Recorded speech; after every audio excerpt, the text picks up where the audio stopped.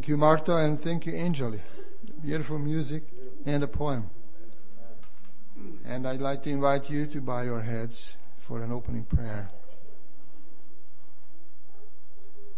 Dear Heavenly Father, we are so thankful for this blessed day. There was the first blessing, the first separation from holy from the rest. And we know, Lord, that we can never replace this day with another one. Because that's the only one you blessed, the only one you hallowed.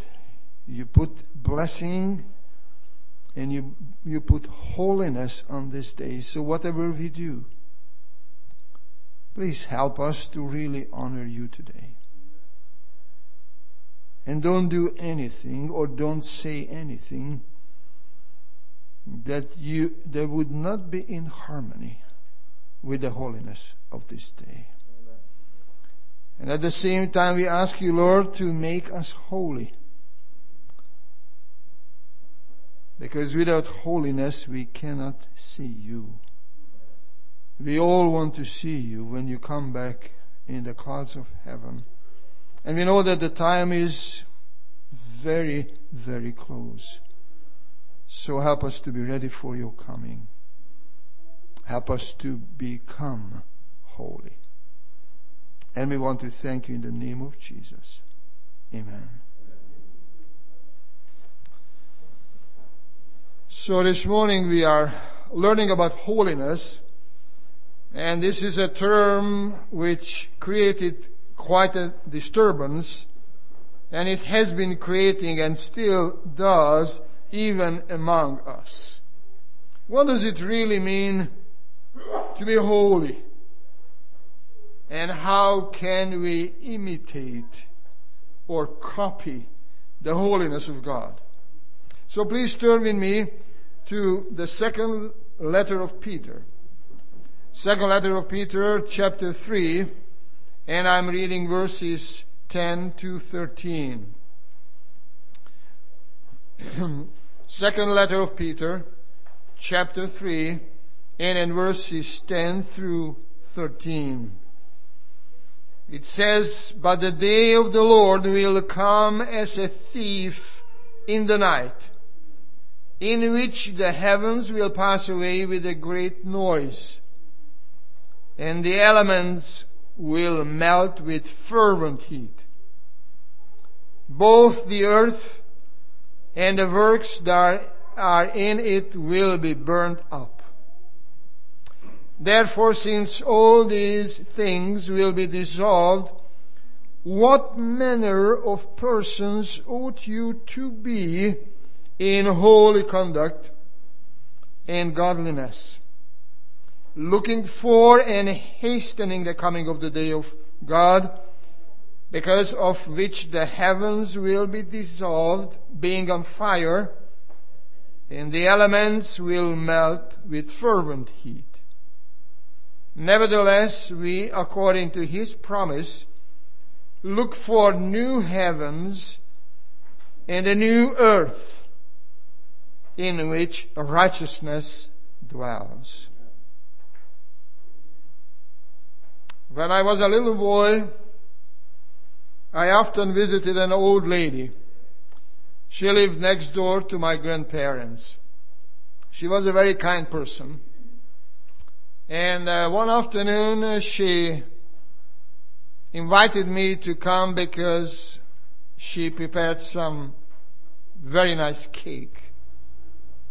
So she said, "Laszlo, just come in and you can have as much as you want." And so I went in, I looked at the cake, and being brought up as an Adventist kid, I had a feeling I have to ask a major question. Did you use some fat when you made the cake? And of course I asked this question, I had to. And It took the lady by surprise. So she admitted, "Yes, I did." Then I said something I always regret it. I said, "You will be burnt up." Because that's what I heard.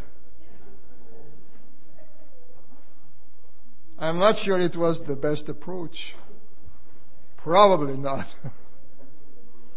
But I had a feeling that I have to ask the question. And when I come to this Bible passage about burning things, this old story comes back all the time. So I have to share it and ask you not to do the same mistake. Not to make the same mistake, because that's not how we approach people. But at the same time, we need to talk about this fire, because it seems that towards the end of his life, Peter had the feeling that he had to speak about fire. And so he said that the heavens will pass away with a great noise, and the elements will melt with fervent heat. Think about the book of Daniel and Nebuchadnezzar in the fiery furnace. Well, he did everything he could to burn those rebellious Jews. And of course, the Lord was there. The Lord is more powerful than any heat or fire. But this fire will come from the Lord. Nobody will be able to quench this fire. It says even the elements of this world will melt with fervent heat. And of course, the question is not how high the temperature will be, but how high should we go up in the character of Christ. So this is why he is asking, what manner of persons ought you to be in holy conduct and godliness? Which to me is a clear message that readiness equals to holiness. If you want to be ready for the second advent, you must be holy. How much more if you know the time is very short? Think about holiness. I checked a few Bible translations. The King James Bible says, in all holy conversation, in godliness. And I'm always asking myself, what am I doing on a Sabbath day in between the Sabbath school study and the divine worship? When I'm walking down and up on the stairs, or when I am standing behind the door, what kind of conversation am I engaged in? Because this is a holy day. Every moment is holy, and if we believe that this is a holy service, then it makes the building holy, and wherever we step in this building, it's still the holiness of God. Not because of the walls and because of the color, but because God is present when we worship Him. So just think about that, how we spend each Sabbath, which is the first thing I mentioned in Genesis chapter 2, when God hallowed, in other words, made it holy. We cannot say Sunday is a holy day. We cannot say Friday is a holy day. And we met somebody a few days ago, and he said, "For me, every day is holy day." He said, "When I preach to somebody or when I talk to somebody anywhere, that makes that day holy." Is that so? When we talk to somebody about God in a restaurant or in a store or on the street, does that make that day holy? And there is kind of a confusion in people's minds. And they just believe that whatever they do, if the intention is good, then it makes things holy. I believe good intention doesn't make things holy. Things are holy because they are made holy by God. So our whole conduct, whole conversation based on the King James Bible, or holy conduct and godliness, or simply in the NIV it says you ought to live holy and godly lives.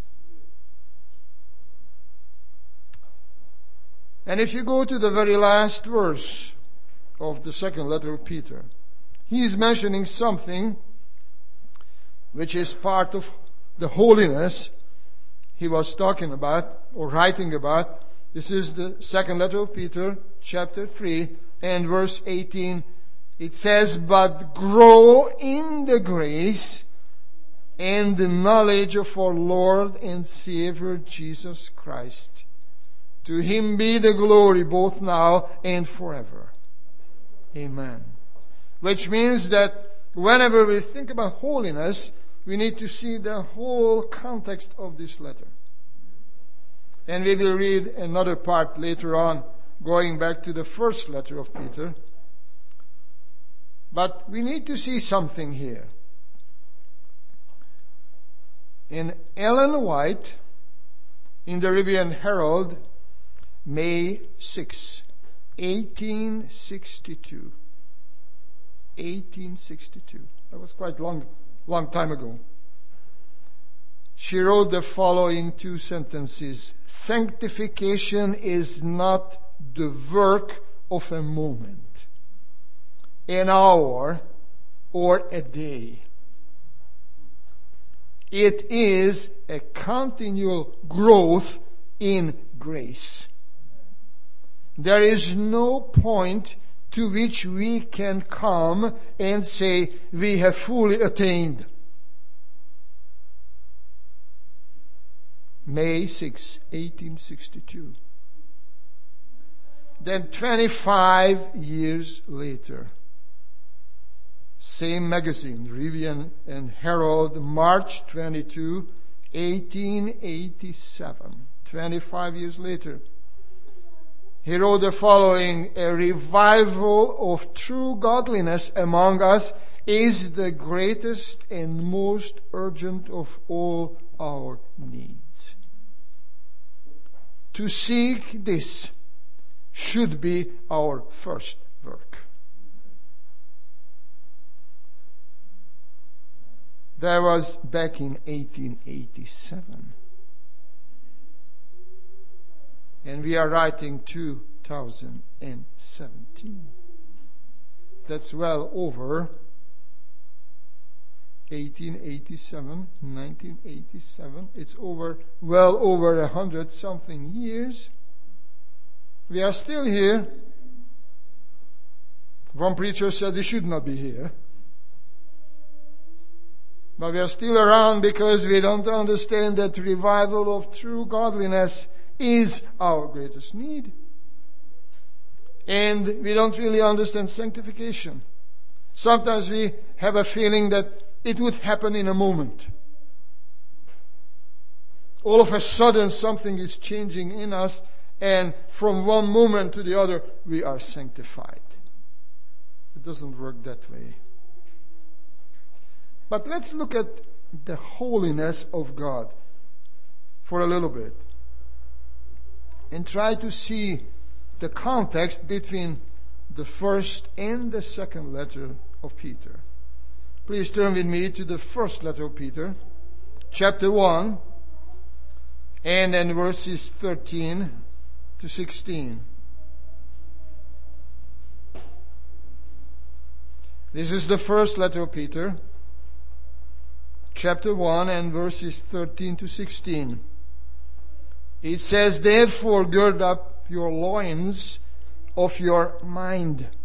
Be sober, and rest your hope fully upon the grace that is to be brought to you at the revelation of Jesus Christ, as obedient children, not conforming yourselves to the former lusts, as in your ignorance, but as He who called you is holy, you also be holy in all your conduct. Because it is written, Be holy, for I am holy." This is quite a challenge, isn't it? Be holy. The Lord is saying, not a prophet. The Lord is saying, Be holy, for I am holy.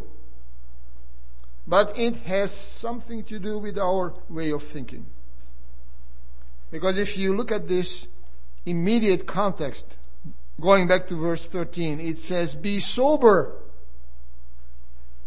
and gird up the loins of your mind." This is a very strange expression, but it means that set your mind right. And then be sober in the way you think. You have to be ready for something. And we all know that the greatest battle is going to be fought for controlling our minds. And if you look around in this world, there are so many things that try to control our mind, the way how we think. The same gentleman who gave us 2 hours to talk with him, he said that, "I have a very interesting news I heard about the Seventh-day Adventists." And he said, "What I understood is that you are justified by works." Is that true? I mean, that was the news.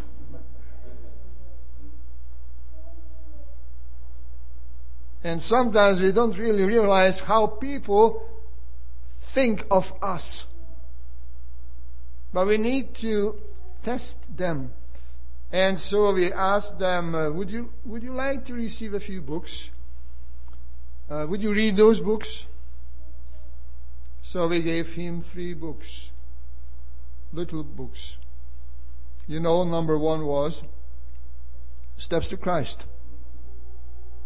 Steps to Christ. And I'd like to mention at this point that if you want to study Steps to Christ, why don't you come every Tuesday evening at 7 o'clock to this place?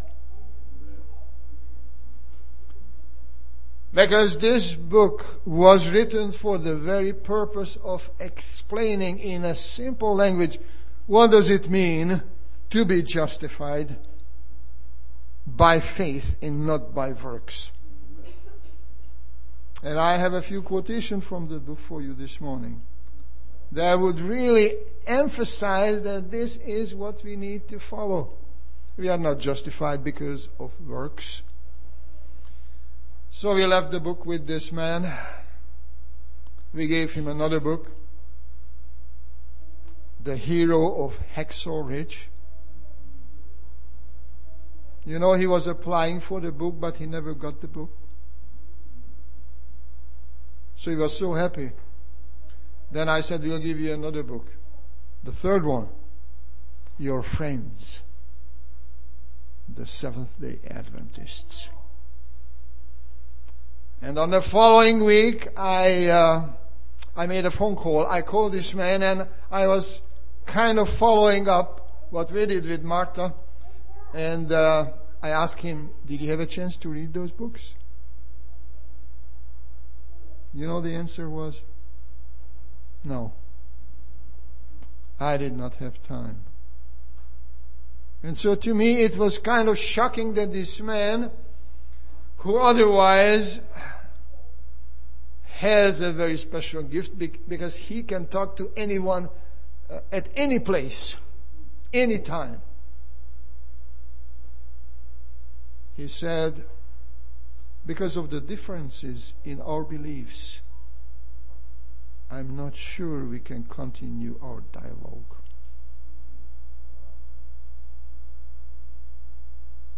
Because his mind is set to the knowledge that we, Seventh-day Adventists, are justified by works and not by faith, so he has nothing to do with us. And the same person is telling me that whenever he speaks about Christ, that makes the place and the time holy. What kind of mindset is this? If you take Wednesday afternoon and you go to Walmart and you talk to somebody in the store, that makes that day a holy day. And the place a holy place. So we need to think, because that's how people think. Think of us. Because of the mindset. But Peter is saying that we need to do something with our mind. We need to set it up for something different. Be sober. And he said, rest your hope fully upon the grace. And this grace is revealed through Jesus Christ. Be obedient and conforming yourselves not to the former lusts,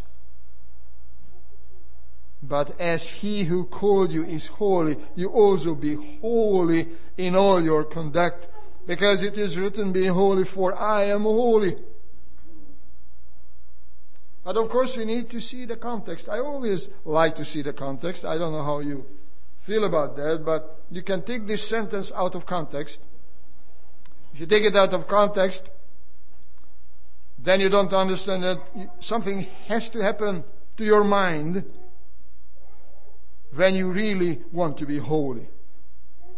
But if you go back to the original context, this is a quotation from Leviticus. So come with me to the book of Leviticus. That's the original source of this quotation. Be holy, for I am holy, says the Lord. So before we move on, we just need to understand something, that without Christ and without the Holy Spirit, there is no holiness. If you look at the letter of Peter. And holiness is part of our growth, the spiritual growth, hopefully, we are experiencing. And the origin and source of holiness is found in the book of Leviticus. So please come with me to the book of Leviticus. There are 4 places in this book where this sentence appears, be holy, for I am holy. The first place is chapter 11, Leviticus 11. And then verses 44 and 45. Leviticus 11 and then verses 44 and 45 says, for I am the Lord your God, you shall therefore consecrate yourselves, and you shall be holy, for I am holy. Neither shall you defile yourselves with any creeping thing that creeps on the earth. For I am the Lord who brings you up out of the land of Egypt to be your God. You shall therefore be holy, for I am holy. So what is the context? Why is God saying that be holy for I am holy? It seems to me that holy in this context means separated from the unclean, or separated from Egypt. Separated from the unclean, every creeping thing. And it says, nor shall you make yourselves unclean and be defiled by them. But what about the way we think? Can we really distinguish between clean and unclean in our way of thinking? It's not simply about eating. It's about thinking. Can you separate clean from unclean in your mind? But there are more to go. If we jump to chapter 19, Leviticus 19, just turn a few pages, chapter 19, and I'm reading the first 4 verses. That's another context, but the same teaching. So this is Leviticus 19, verses 1 through 4. And the Lord spoke to Moses, saying, speak to all the congregation of the children of Israel, and say to them, you shall be holy, for I, the Lord your God, am holy. Every one of you shall revere his mother and his father, or honor his mother and father, and keep my Sabbaths. I am the Lord your God. Do not turn to idols, nor make for yourselves molded gods. I am the Lord your God. So what is the context here?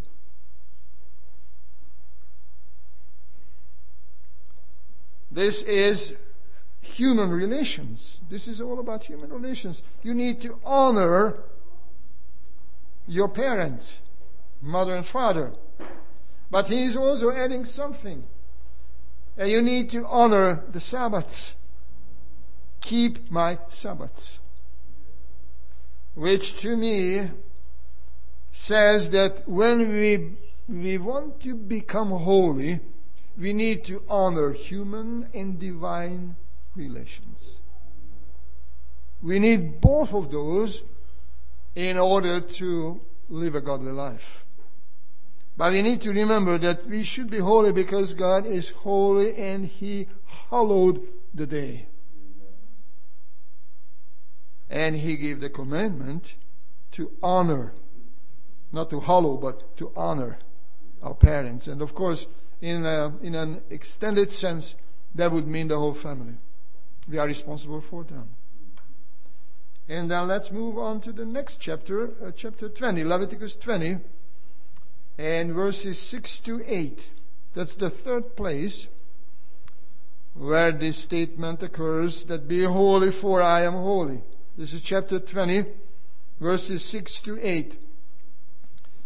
It says, and the person who turns to mediums and familiar spirits to prostitute himself with them, I will set my face against that person and cut him off from his people. Consecrate yourselves, therefore, and be holy, for I am the Lord your God. And you shall keep my statutes and perform them. I am the Lord who sanctifies you. We won't sanctify ourselves or one another. God is the only one who can and who will sanctify us, but He is warning us not to be involved in, what is this? Mediums and familiar spirits.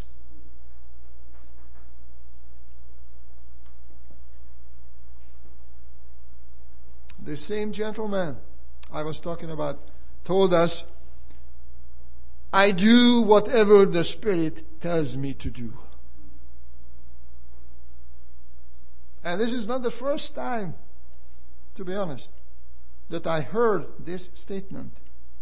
I do and I go where the Spirit leads me. What can you say?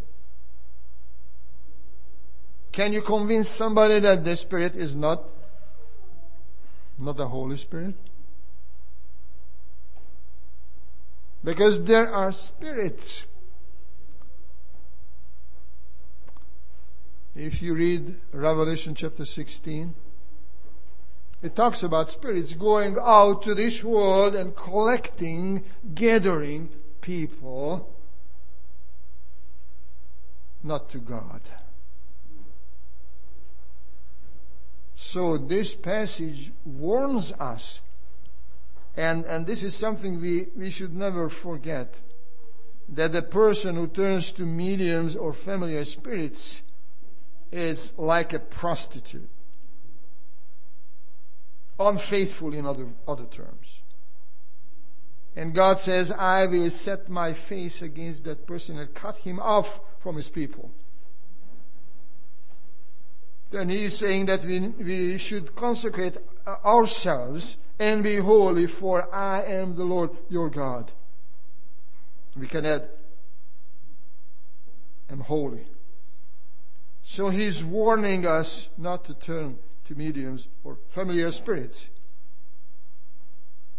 And even in our Sabbath school lesson this week, we studied something about a special spiritual gift, the discernment of spirit, or discerning of spirits, when we can distinguish between true and false spirit.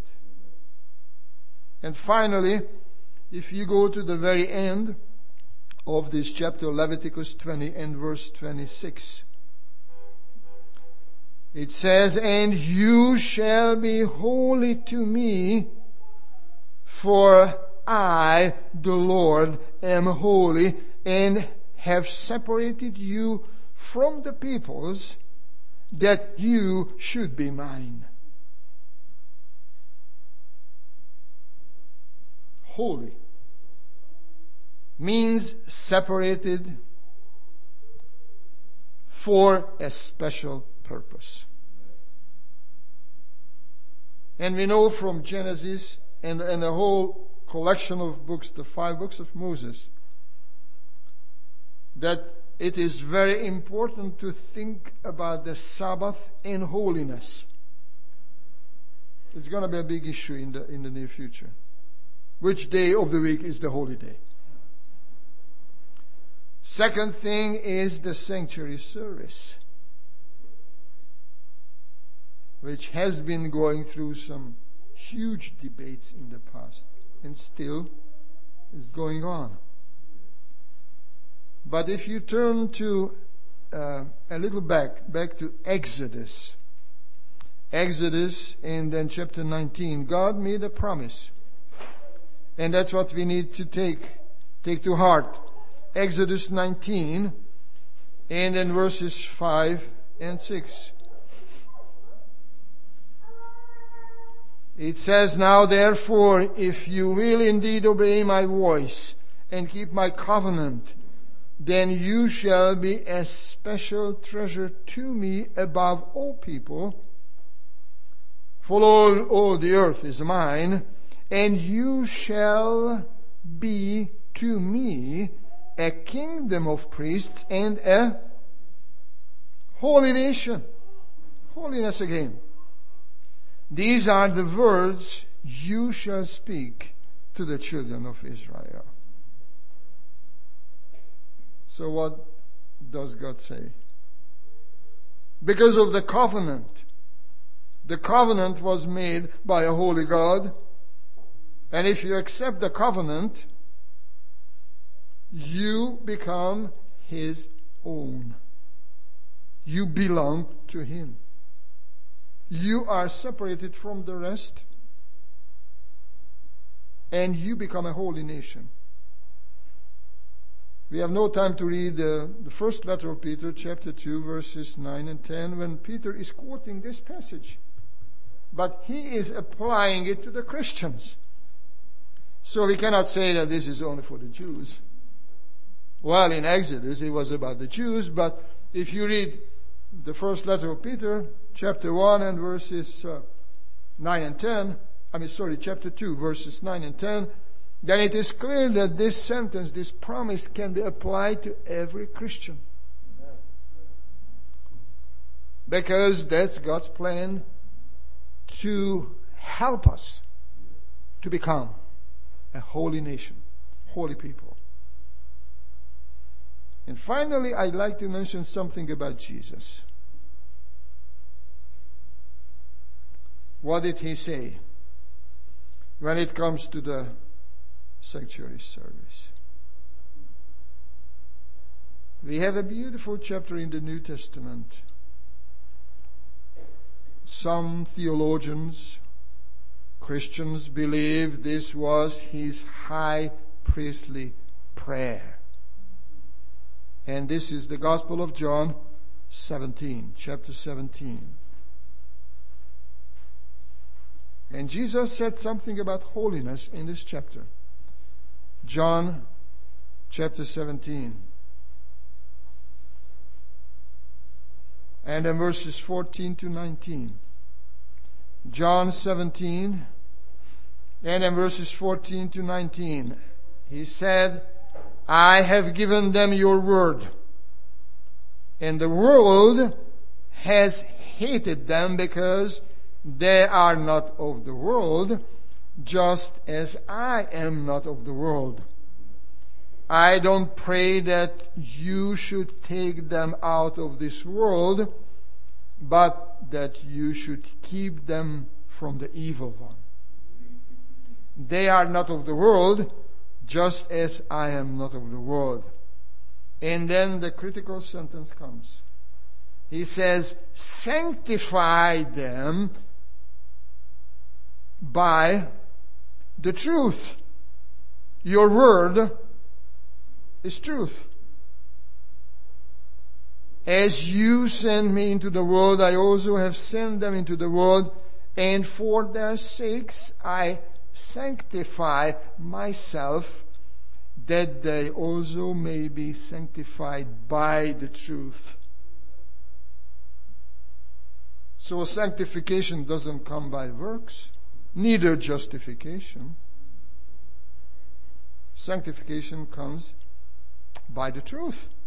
So Jesus was very clear. He said, I gave them your word. He was talking to the Father. He was praying, saying that I have given them your word. And then he's saying, sanctify them by your truth. Your word, which I have given to them, is the truth. It talks about the reality. It's not a fairy tale. And you know, today there are people who believe that the Bible is just a bunch of collection of fairy tales. You don't need to trust in the Bible. That's an old writing. Has nothing to do with the 21st century. This is outdated. We don't need to take it seriously. If you want to try to find truth, you need to find it elsewhere. But I think it was very clear. Jesus was very clear when he said that you will sanctify them by the truth. And if you want to find the truth, go to the Bible. In other words, this is a true message about reality. Have you heard about virtual reality? The new generation lives in virtual reality, where reality and vision or fantasy are mixed. And most of them would come to the point when in their brain, in their mind, they could not separate the two.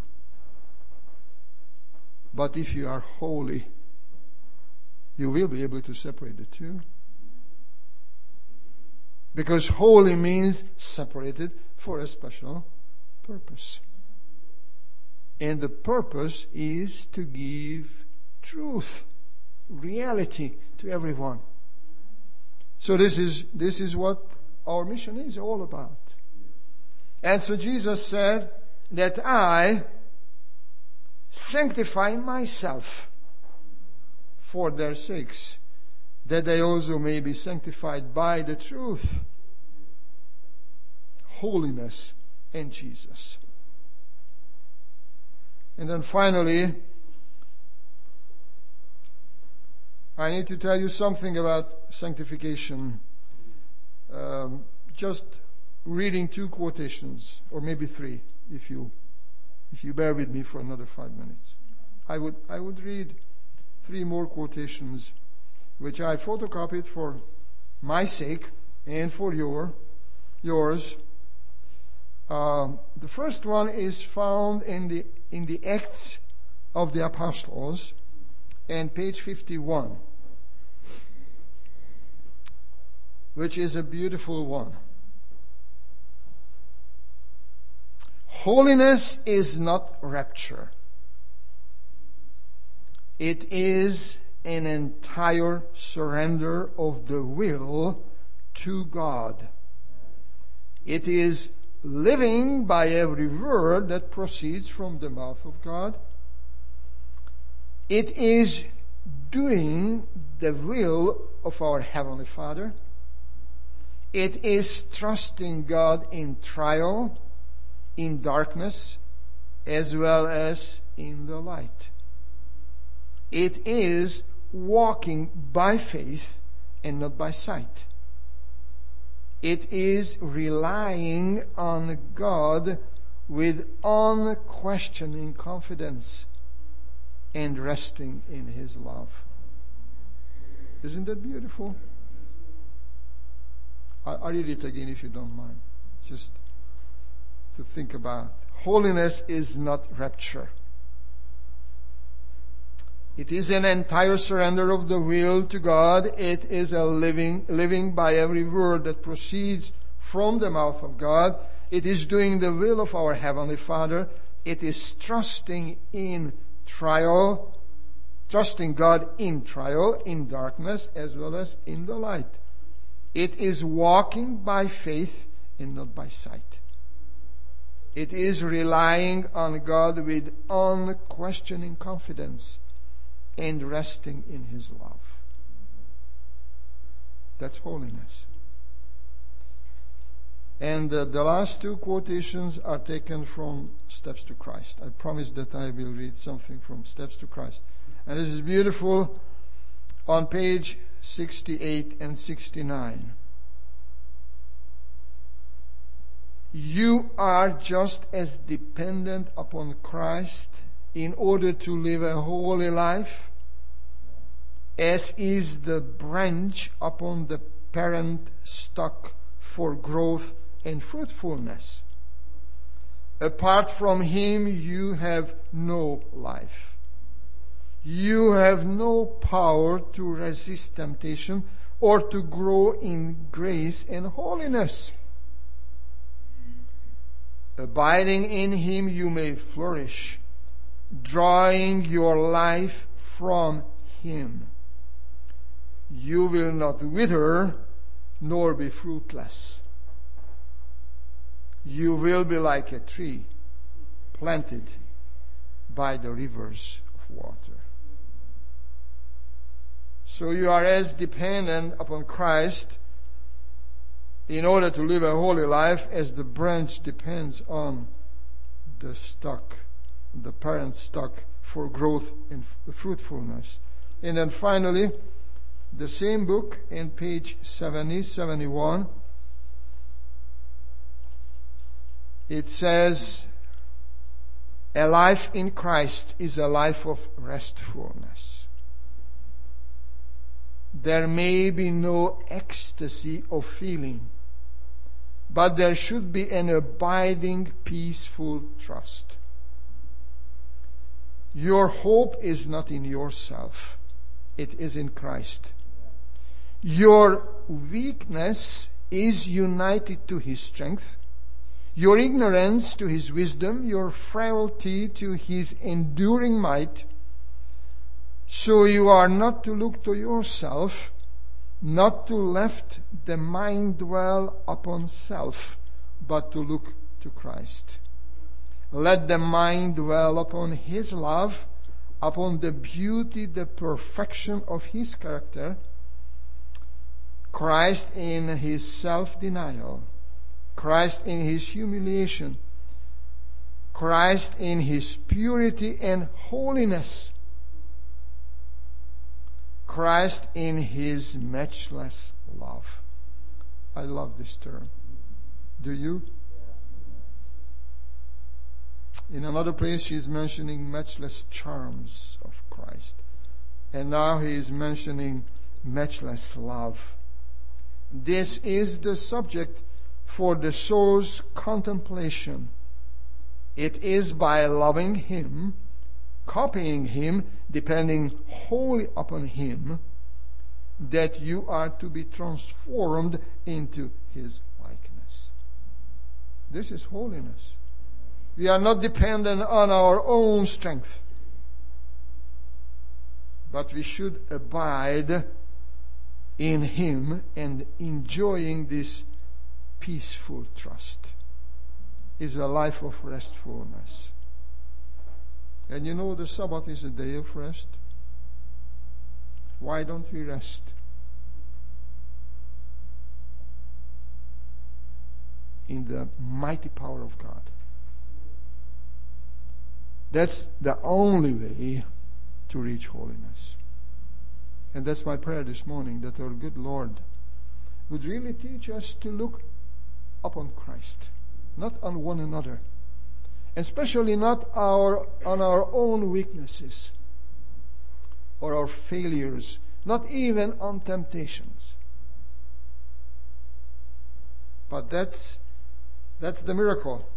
That's the source of strength. Let the mind, she said, let the mind dwell upon His love, upon the beauty, the perfection of His character. The last battle is for the mind. Please guard your minds. Please be sober.